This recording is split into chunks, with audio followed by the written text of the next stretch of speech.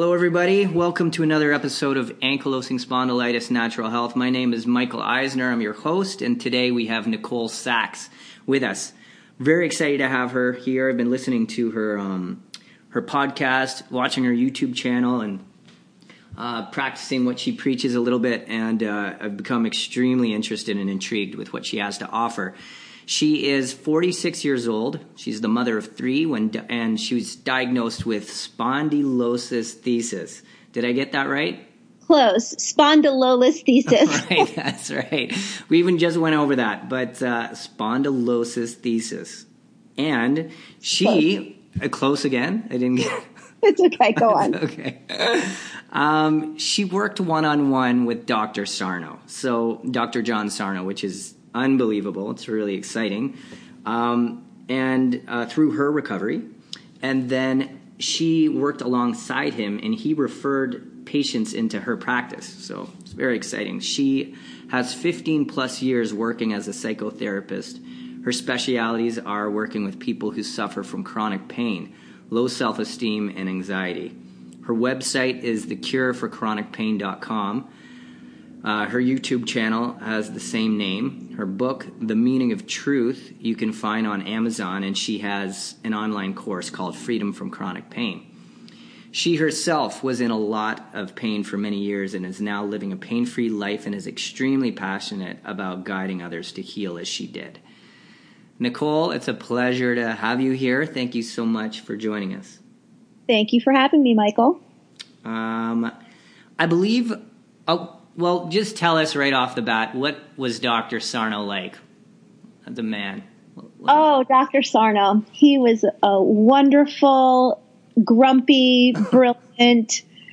He was like a father figure to me. My own father died when I was 27.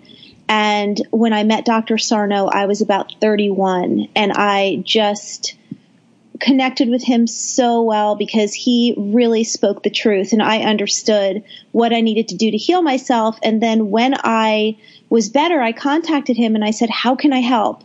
And he said, come into New York and speak on this alumni panel I have once a month at NYU. And so I started doing that, and I would come in early and I would stay late, and we would sit and talk, and we just became really close. And then when I went back to work after having my third child, he started referring into my practice, and I was in Westchester County, New York at the time, so I was taking his Westchester people, which was great. Wow, that is exciting. Cool. I wanted to mention to everyone right off the bat or ask you, do you have experience working with folks with autoimmune diseases? And you did say rheumatoid arthritis. You've come across quite a few. Yeah, absolutely. What I find with autoimmune disease, because I work with people with all different chronic illnesses, pain, different symptoms, a lot of what happens with autoimmune is that the symptoms are brought upon by stress and brought upon by an emotional state that is like either angry or scared or upset or irritated, any sort of repressed emotion coming up. And so what I found with people with autoimmune is when they work my program and they get their mind-body system into a calmer spot of rest and repair instead of fight or flight, they can go pretty much symptom-free, even though they still on paper have an autoimmune disease, just like I still on paper, wait for it, have spondylolisthesis. But, if you took my MRI today, it would look the same as it looked 20 years ago, but I live with no pain. So that's kind of how it works. Cool. Very exciting. So let's get a little bit of your history, your background. I'm wondering, how old were you when your symptoms began, and what exactly were they? Like, how did it manifest in your body? What did you feel? Well, when I look back, I had back pain from as long as I can remember. I had back pain as like a 10-year-old child. One memory I always have is when I was getting dressed in the morning, it would be cold, and I would kind of sit by the heater on my floor and put my pants on. And when I got up, it was difficult to straighten up. I remember that. But I never paid it any mind. Anytime I was in pain for any reason, my parents would just say, you're fine, it's growing pains or whatever it is. And so I didn't get scared about it. And when I was 19, I was a freshman at college, and I was in a particularly stressful time. I was pledging a sorority, and I just what you might say is a classic, my back went out. I was just unable to walk. I was writhing in the floor in pain. I was just like, it was unbearable. My parents had to come to school and bring me home. So that was like the first time I had a really acute pain incident. Okay. Was there anything going on stressful in your life, or like what was anything that would have led up to something like that? Because I mean, a lot of your work is you're talking about repressed emotions. So was there a buildup of anything like that looking back on it? Oh yeah, a little one called my entire life. I think that all of us, first of all, so Dr. Sarno's term for mind-body illness is called TMS. And there's pretty much no one in the world who doesn't suffer from TMS, because TMS is headaches, it's backaches, it's if your knees hurt, your shoulders hurt, if you have stomach issues, if you have skin issues. All it means is the way our bodies manifest an emotional genesis, an emotional problems, the repressed emotions that cause us to be in constant fight or flight. And, it's actually not as weird or scary as it sounds. Our nervous system serves to protect us. And if it sees the emotions as a greater predator than the pain, we're going to get the pain. It's going to be a safer option. And we do feel things in our mind the same as our bodies, and it's interchangeable. And I've learned this over many, many years of doing this work. So what I was going through is, everything. A really perfectionistic kid, raised by a very critical father. My dad was an immigrant, and he really was like, you will be better than the average American child, which, of course, for the average American child feels like not fair. And I was just, I put a lot of pressure on myself. There was a lot of pressure put upon me. And just the way our personalities developed, like I wanted everyone to like me. It was really important that I was seen as like a good person. And so all of that kind of comes together. And when it reaches critical mass, something in your body goes. And normally it'll be someplace where there's a little bit of a natural opening for the mind-body condition to assert itself. And for me, because I did actually have a structural abnormality, even though it doesn't cause me any pain, that was where it manifested. Something that just came up for me that I'm curious about what you think about. Do you think that like ankylosing spondylitis, rheumatoid arthritis, psoriatic arthritis, TMS, do you think it's a misdiagnosis? Do you think it all falls under the umbrella of TMS? Well, I hesitate to get into a debate about, not that you're debating me, but I hesitate to get too preachy about this, because people love to dismiss mind-body medicine because they say, oh, don't tell me it's everything. Don't tell me it's in my head. There's a lot of resistance that can take shape through that dialogue. And for me, it's basically like, don't get too worried about what is and what is not. If you're experiencing a chronic condition that has no cure, then what you need to do is be your own advocate. And I think that when people start looking into the mind-body realm with the very basic understanding that, of course, our emotions affect our health. Nobody would argue if I say, did you ever have a stressful day and get a headache? Whenever I speak to large groups of people, I always ask that question. Everybody raises their hand. And at the end of the day, nobody thinks they have a brain tumor. They just had a stressful day and they get a headache. Go to bed. It'll be gone tomorrow. What people don't realize is when pain becomes chronic, they start having to label it, because that requires they see specialists. And so I don't necessarily think that the diagnoses need to be altered. It's more about how we look at our whole body health. Am I correct in saying that you fell into 2 different bouts of pain in your life? Is that correct? I would say 2 acute incidents, yeah. 2 acute incidents. So how bad did things get the first time around? The first time around, I was removed from college. I was brought home. I saw specialists, MRIs, X-rays. I was told I would most likely never have a biological child. I would probably not be able to play any sports, exercise on a regular basis. I probably wouldn't be able to travel. It was unwise for me to ride in a car for more than an hour because of the bumping of the car. it was like a death sentence, essentially. Right. And so it was dark. Yep. But, luckily I was young and I kind of listened and I panicked, but I didn't make any sort of decisions about the way my life was going to be. I was kind of like, okay, well, that really sucks, but I can't take this in, so I'm just going to live another day kind of thing. But the second pain incident, which was acute, which happened when my son was 10 months old, I had 2 children at the time. That one was, believe it or not, darker because I had learned about Sarno in between and had cured myself and had those 2 babies. But when I had the second acute pain incident, when I was trying to move my son in his baby walker from my deck to my driveway, that took a different meaning. Because first of all, I was a mother by then, and you get this incredibly powerful protective instinct, like I'm not the only one I'm responsible for caring for anymore.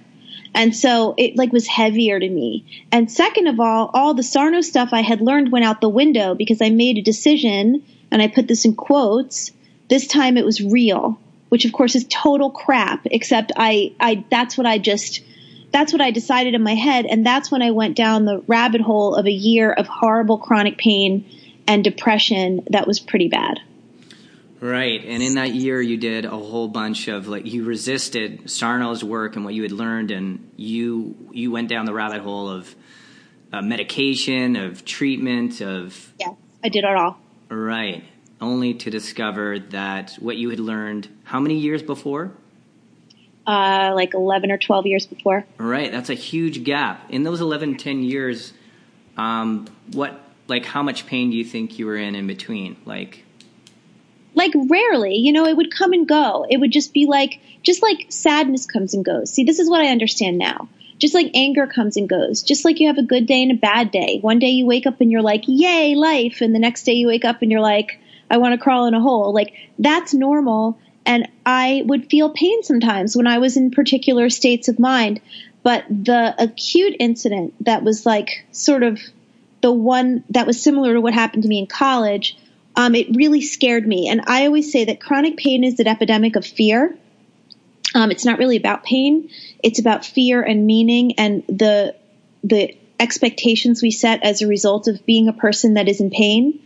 And so when that happened, that made it the hardest, I think. And going through all those treatments and none of them working and my pain just continuing to be bad was what led me to my darkest place, which thank God led me to the light, which brought me back into the arms of Dr. Sarno. What was it the first time around that you learned, and why did you forget? Or I'll tell you exactly why. Okay.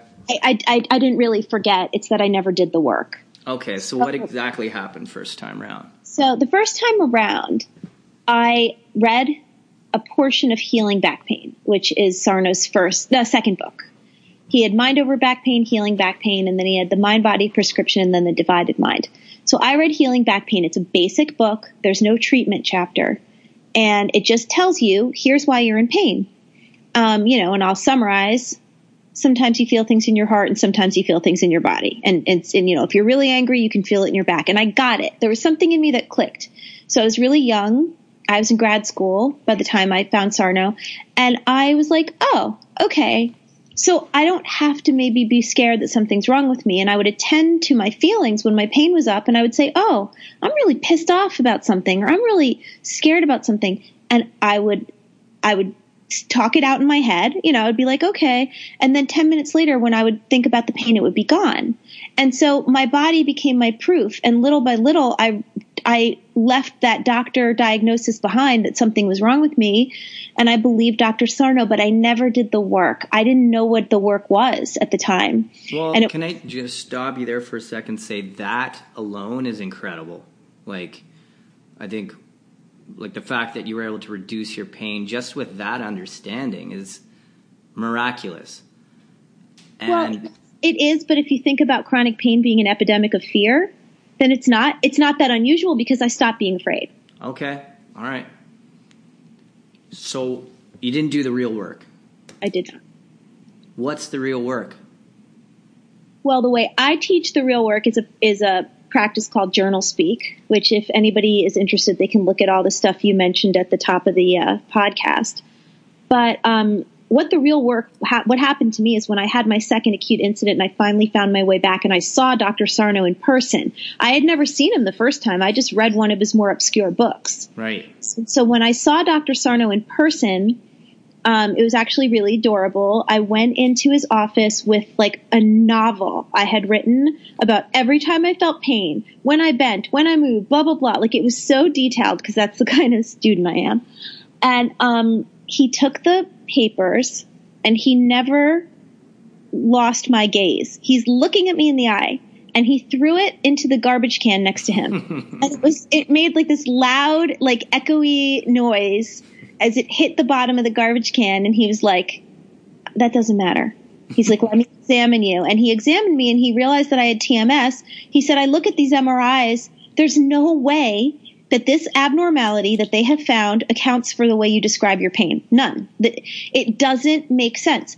And so he explained to me what TMS really was, and he explained to me the journaling and the mindfulness that he prescribed. And I set out to do it I always say I jumped in with 4 paws. Like I was in. I was not going to let this own me. If this was the truth, I was done being in pain. I was really resolved. Okay, so journaling and what was the other? Mindfulness. Mindfulness. Yeah. So mindfulness, like the Buddhist practice? Well, I guess the Journal Speak is the most important. So essentially, what I teach people is a method called Journal Speak, which I discovered and invented essentially when I was doing my own work, because I realized when people journal, they don't really get to the heart of the matter because they're scared to tell the truth. I'm curious what has worked for all of Sarno's patients. Well, because if they're journaling and then you've improved on it, or you've enhanced it in some way or refined it. Yeah, exactly. Like sometimes I like to say I evolved it because Dr. Sarno and I used to talk a lot, and he was a medical doctor. He knew this to be true. He had practiced for many, many years as an attending at NYU Rusk. He was just so brilliant, but his ability to explain it was lacking. And he used to say to me all the time, it was adorable because I was so young, and I really looked very young. When I was 30, I looked about 12. And he used to like bring me on stage and push me in front of him and say, Nicole, you explain it. Because I just had a knack for explaining it. Plus, it's really a psychology kind of related topic, more than it is a medical one. And so I understood the journaling in a different way. And when I started to do it, the first time I sat down to do it and I was writing like really surface things, it felt like I wasn't telling the whole truth. And so I started getting really deep and saying really ugly things that I knew somewhere in my subconscious had truth, and allowed them to rise. Because I always knew that what he taught people was that your subconscious needs to be aware of what you're consciously being angry about, and then the pain signals will no longer fire. And so I started bringing up this really unspeakable stuff, and then immediately when I was done, I would throw it out.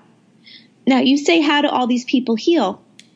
They probably get to this on some level, but what I've learned through my many years of bringing this to the public, what people have told me, and it's like, not to toot my own horn, it's just what I always hear, is that when they do it the way I teach, they get better more quickly and they stay better. Instead of having another symptom imperative or it pop up somewhere else, because they really clean it out. How long is the process, typically? The average? You can't, unfortunately, you just can't say that because what happens with people, and you probably know this from your own journey, if you try to put a timestamp on something, people start watching the clock. Yes. And they start comparing themselves to other people, and they start saying, well, didn't I hear an interview once where Nicole said it was 6 months? So I really never do that. What I say to people is, listen, life is a journey and it ends when you die. And there is no such thing as a perfect life, and there is no such thing as being happy. People say, I want to be happy. Happiness is moments, just like sadness is moments, just like fear is moments. You can hope for peace. You can hope for equanimity. You can hope for a gentle way of learning your lessons. And you can hope for lots of moments of joy and happiness, but you can't be happy. You can't be anything. And so when people open themselves to that process and just do the work and kind of ride the wave, that's when they get better most quickly. Why isn't John Sarno's work more popular? And I believe your work is going to be immensely popular. I think all this is going to catch on immensely. I'm just wondering, why do you think it hasn't caught on already yet? I think, first of all, true readiness is everything. And we're moving into an age in our society where we are more ready to embrace a mind, body, spirit process. I think that we had to get here. And I feel for my Dr. Sarno because he felt incredibly ostracized and he felt like a pariah in the medical community. And he was. People thought his work was crazy. And what's hilarious to me is it's the least crazy thing. He used to say, my work is more scientific than surgery. And when you look at what happens in the mind-body system, in the nervous system, if you think about basic fight or flight response, that our nervous system is literally designed to protect us without our permission. You will have a physical reaction to fear and run and jump and do whatever you need to do with adrenaline coursing through your body, with your cortisol way up. You don't say, I'm going to try to get my adrenaline up. It happens automatically because that's the way we're built to survive. And all this is your nervous system responding to what it sees as the greatest predator, which is your repressed emotions. So it will signal a pain signal or a symptom to bring you back to equilibrium, because once you're focused on your pain, you no longer are focusing on the conflict, and it's seen as a safer option. My hope is, as people learn about this work throughout my lifetime, that we will start evolving our mind-body systems, that it's not safer to live in pain. But at the stage of evolution we're at right now, we can't choose whether to be afraid or not. We have to work to inform our conscious minds that we can feel our feelings and they're not going to kill us. Why are emotions a greater threat than physical pain?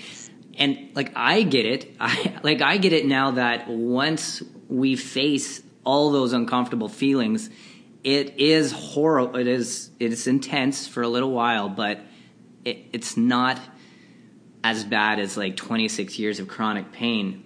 However, I have also noticed that psychologically and emotionally, all that suffering was actually worse than the actual pain. Right.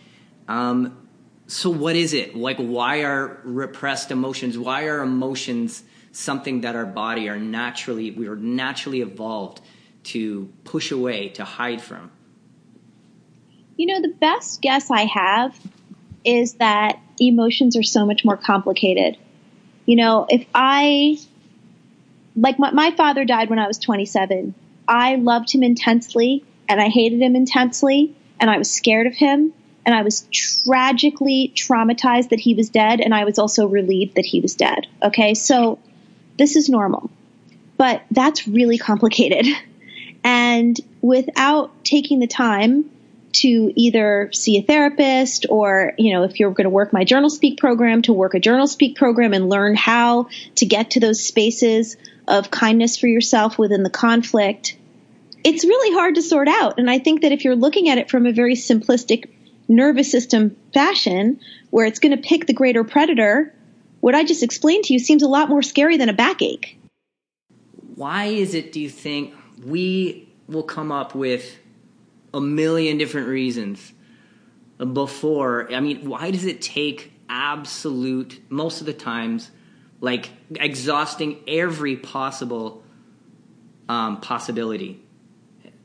And then this, when we're so desperate, this work will come up. When intellectually, I think when we explain this stuff to most people, they get it. They're like, yeah, that makes sense.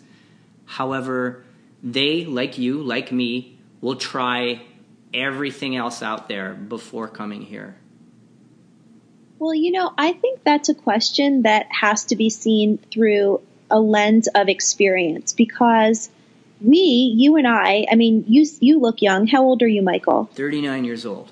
Okay, so you're 39. So I'm 7 years older than you, but we're not far from the same generation. And our generation is the medical model.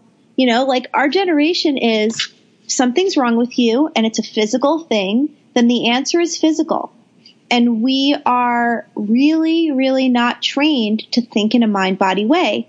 So you might say, for most people that you and I would interact with at our age, that's going to be the norm. However, the reason that I'm going to play devil's advocate is I'm raising 5 children. So I have 3 biological and 2 stepkids, and they range in age from 11 to 16. And so we have this kind of very intense, but also very great, full of love. I have 5 great kids. They're really not hard to raise, but they're 5 people and they're complicated. And I watch what it's like to be patient zero. My kids are patient zero. And what that means is they're being raised without that conditioning of the medical model. We go to doctors. It's not like I'm some, naturalist or anything. But if my daughter, who is a junior and she's 16, and if my daughter is having problems with her boyfriend, she'll come into me and she'll go, "Oh, mommy, my back is killing me. I just got into a fight with," I won't say his name, and my kids first look for an emotional reason. My son was in the kitchen a couple months ago and he was holding his wrist and kind of rotating his wrist. And I said, "What's up?" And he said, "Oh God, I just have a lot of homework. I think I'm feeling it in my wrist." So it really depends on how we're conditioned. Don't you think? Yes, I do. Okay, cool. Very clear. I appreciate that.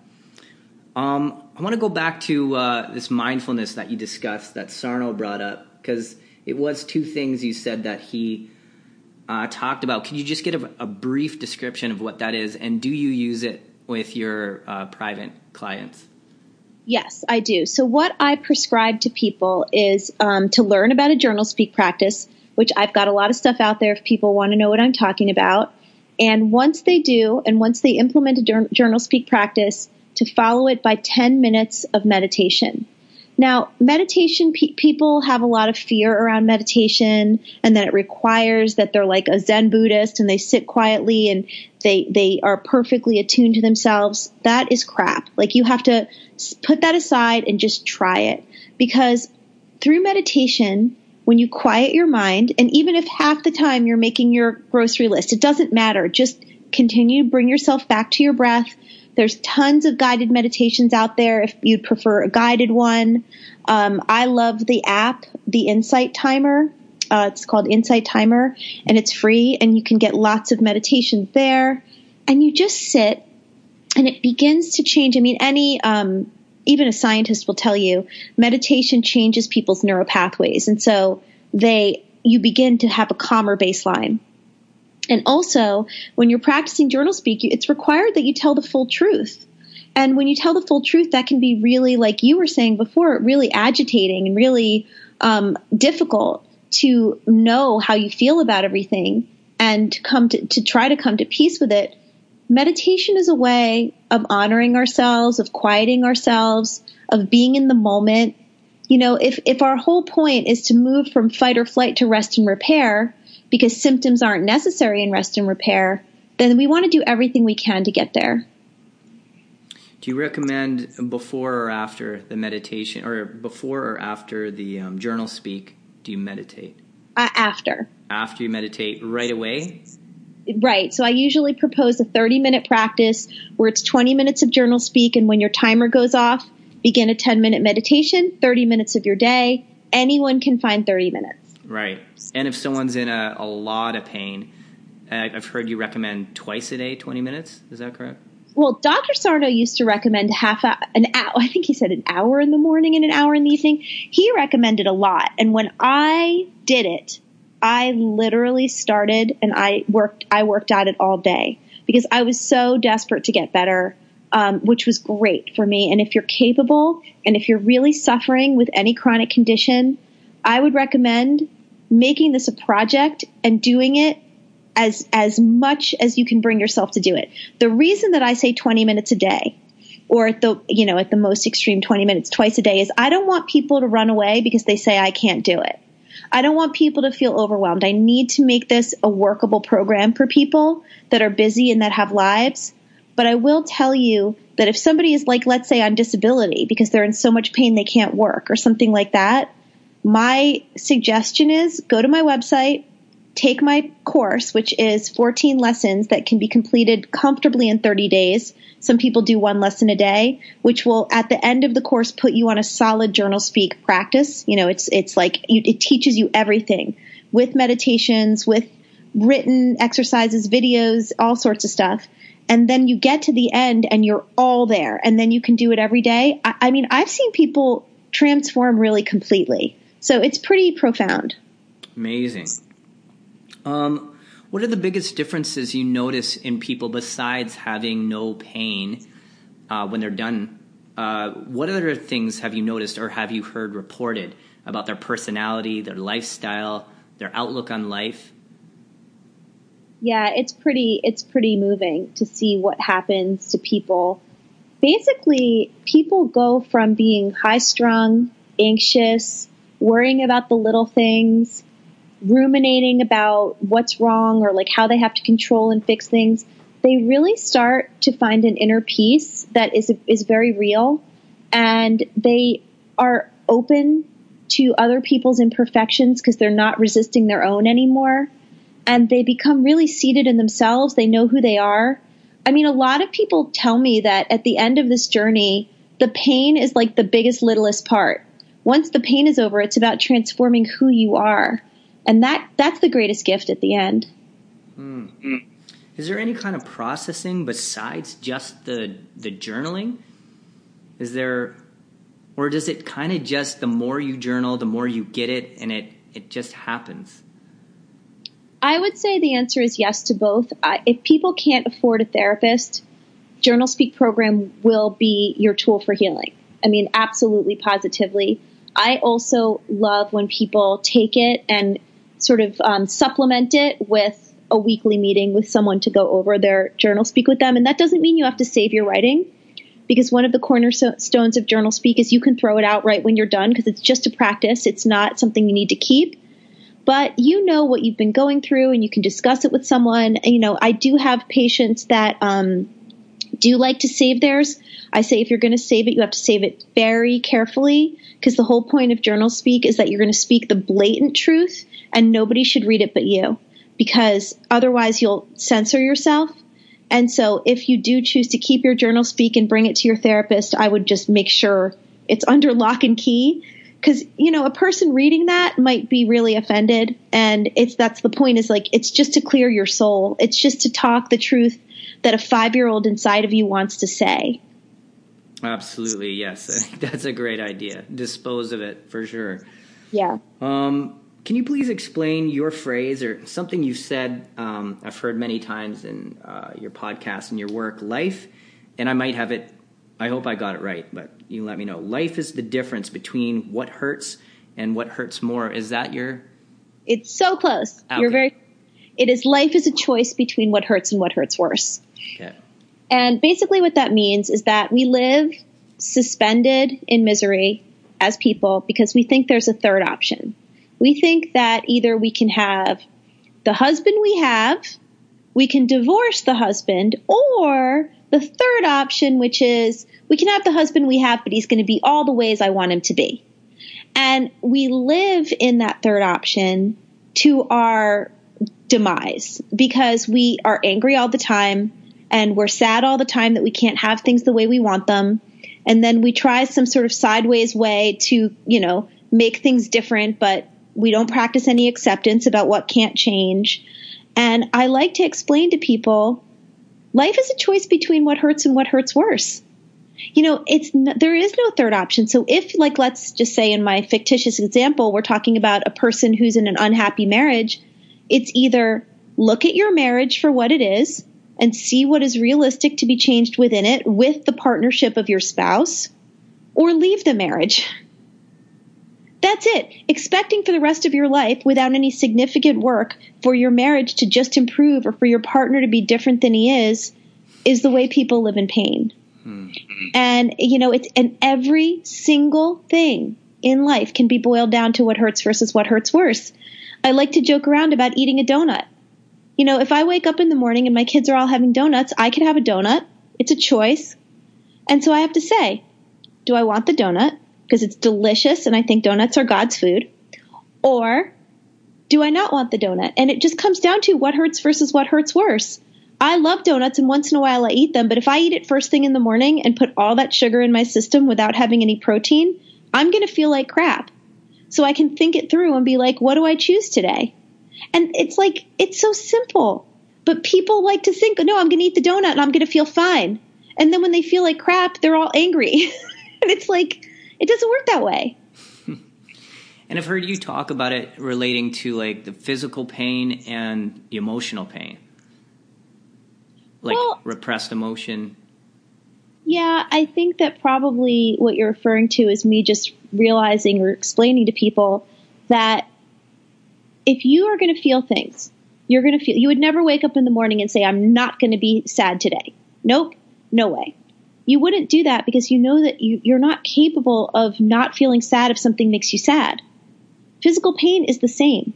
If we don't feel our feelings, it's going to somaticize somewhere. And so understanding that sitting down to do your journal speak practice might feel like it hurts. And it does. Trust me, it's not easy. But I think being in pain hurts worse. And so you have to make that decision for yourself. Okay. So when people are writing, when they're journaling, do you recommend like you just go right into the for lack of a better word, the darkness, the shadow side, the uncomfortable topics, the things that you're ashamed and insecure and all that dark nastiness, you go right into it. And when feelings arise, to feel them, to allow them to be there, to have the bravery to cry. Do you recommend relaxing into it? I know this might be in your online course, but... No, listen, I think what you're saying is all accurate. I would hesitate to say just yes to that because it's so complicated and people who are in pain will listen to that and be like, wait, how do I go into the heart of darkness? It's it can be frightening. So I guess what I would want to say is the answer is yes. However, you have to start where you're at. The mantra when you get your master's in social work is start where the client is at. And it's like, so if I'm sitting down to journal and, like you said, I do have it all in my course where you write your lists and there's a process by which people ease into this. And let's say I'm looking at my lists and I'm thinking about what I want to write and I'm like, I can't even freaking look at those lists because I'm so mad at my daughter or I'm so worried about money or I'm so upset about my mother's illness or, whatever. Then start there, right? Like it's about allowing your emotions to rise. And I promise you, you will get to where you need to go. Sometimes I start writing about something with like my kids and all of a sudden I'm back in 7th grade, which is the age of my kids, like having feelings about what happened to me. Like it's just about letting it go and letting yourself express. Cool. What would you say your greatest obstacle you've encountered in regards to people healing? The greatest obstacle I've encountered? Yeah, like a consistent... I would say the most consistent obstacle to healing is resistance. People are going to be resistant to healing because they don't want to think about what they don't want to think about.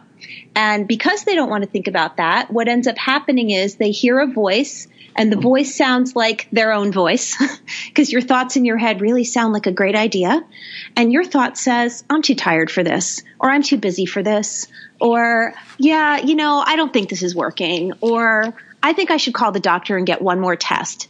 And that's called resistance. And that's just your fight or flight system kicking in and your nervous system saying, feeling these feelings is more dangerous.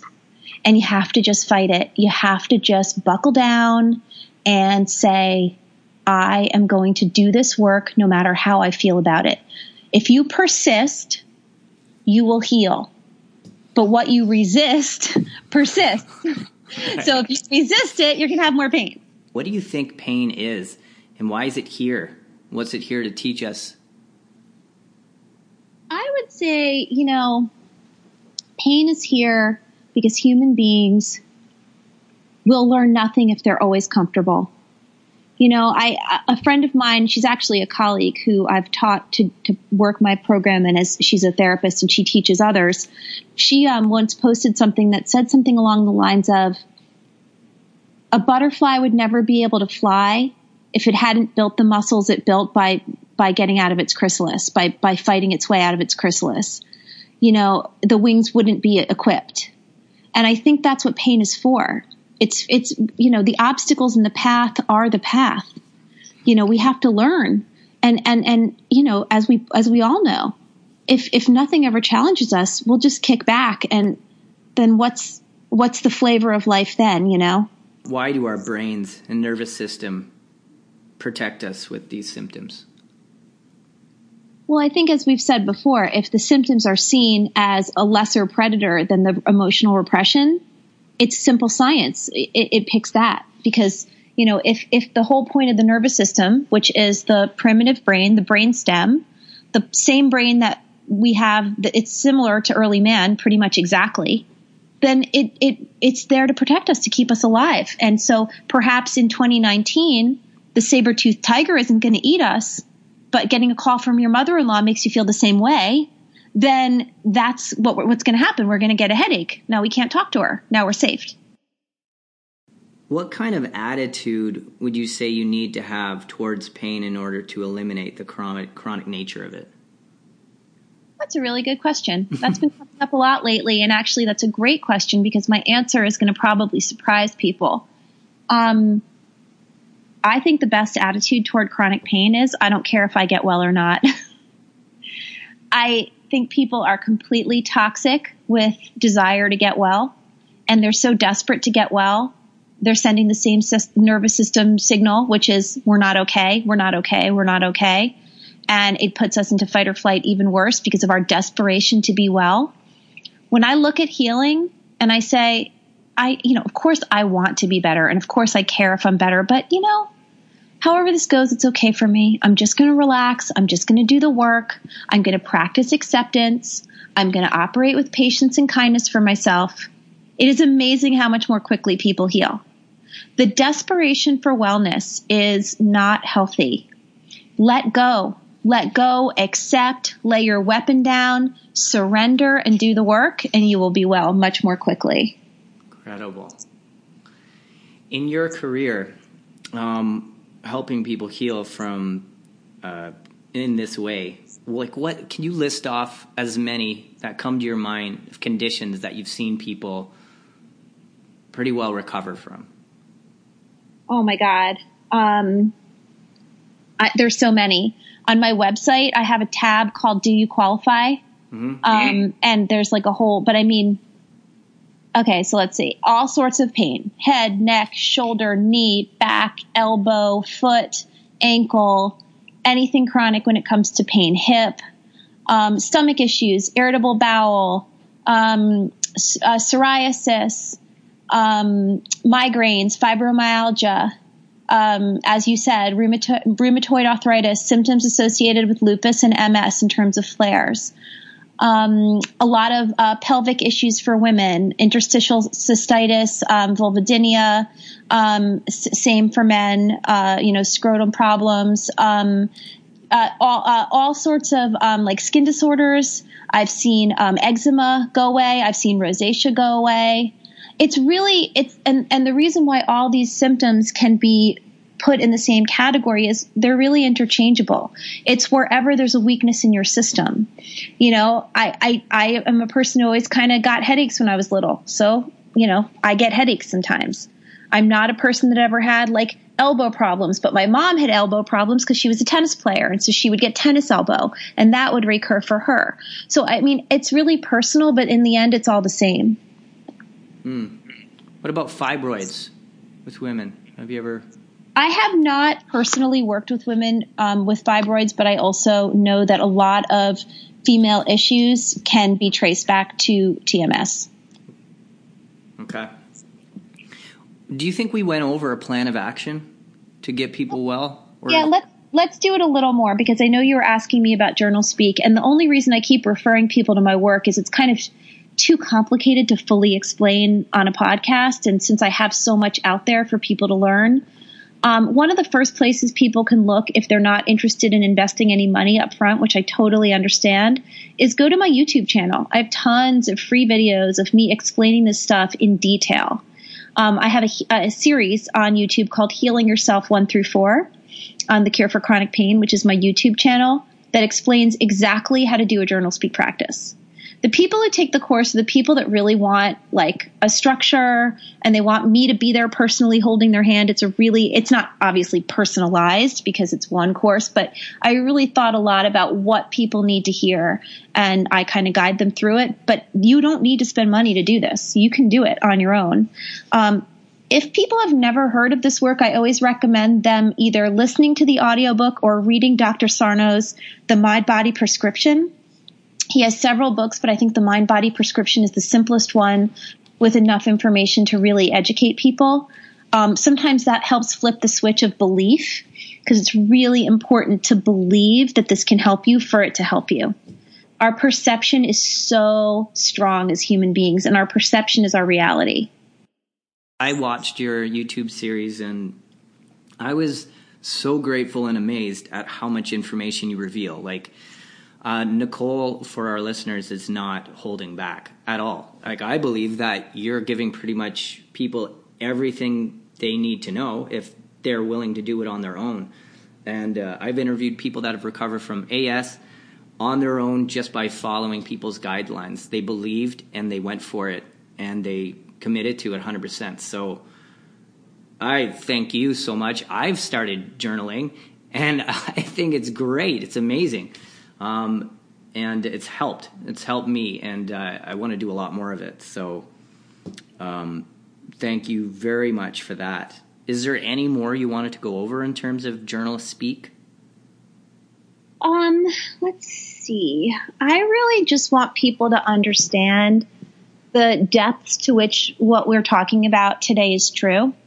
And if they are questioning and doubting, they should just put that on the side burner and just agree to give themselves a month and let their body be their proof, and just do this work without doubt. And if you have to suspend your disbelief instead of believing, that's fine.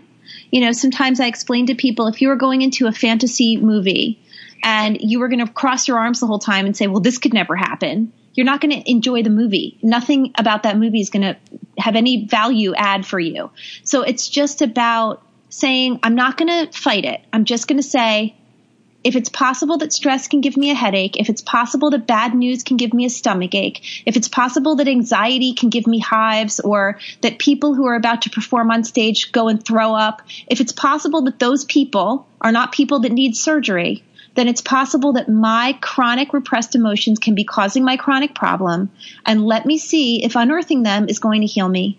Because I'm telling you, this is like the meaning of life. Like I see it as no less heavy than that. This is so big, and it's the reason for illness. It's the reason for the opioid epidemic and the horror that our world is going through. And we need to start reprogramming and shifting the dialogue around what it means to be well. I have one more question. Do you think Journal Speak would help? Like, say someone's out there and they are struggling with they have pain, but they're stuck. They're depressed. They're stuck in their life. They feel insecure, low self-esteem, very low motivation. They feel lost, jealous, insecure, all these things. Do you think that this would help with that as well, Journal Speak? Well, Dr. Sarno always said that depression and anxiety are TMS equivalents. And I have heard people come through all of that doing Journal Speak work. Yeah, absolutely. Is there anything else you think we left out you'd like to include, a message for anyone that you haven't said already? I don't know if there's a message. I guess I just want to say that this is your life. And if you want to heal, it has to come from your willingness. I I always say people sometimes hear these theories and they go, oh, give me a break. That can't work for everyone. And I say, maybe so, but I believe it can work for you. How long would you like to suffer? How important is your life? Don't worry about everyone. Don't worry about what you've been taught your whole life. Like, how about you want to feel better so you do the work? And I will say, just for your listeners, if they're anywhere near the East Coast, this summer I am having a 5-day retreat at the Omega Institute in upstate New York. And we're going to be doing like serious, awesome, like transformative work. So if anybody, the Omega calendar doesn't come out, you can't sign up until March, but people can mark their calendars if they want to work with me directly. That is going to be a big one. The first time I'm going to do a real headliner retreat. So want to put that out there. Really exciting. Yeah, Omega, I've looked it up, and it's an incredible place. Great rooms and a great location, and it'll probably be an incredible time. Yeah, it's going to be really awesome. Yeah. Okay, well, I want to thank you again, Nicole, and everybody. At the top of the episode, I list where you can find her, all her resources, and I will put that in the description below, so definitely look her up. Listen to her some more, and give this a good shot. I think it's really very valuable and a beautiful practice. And everyone have a great day. All right. Bye-bye.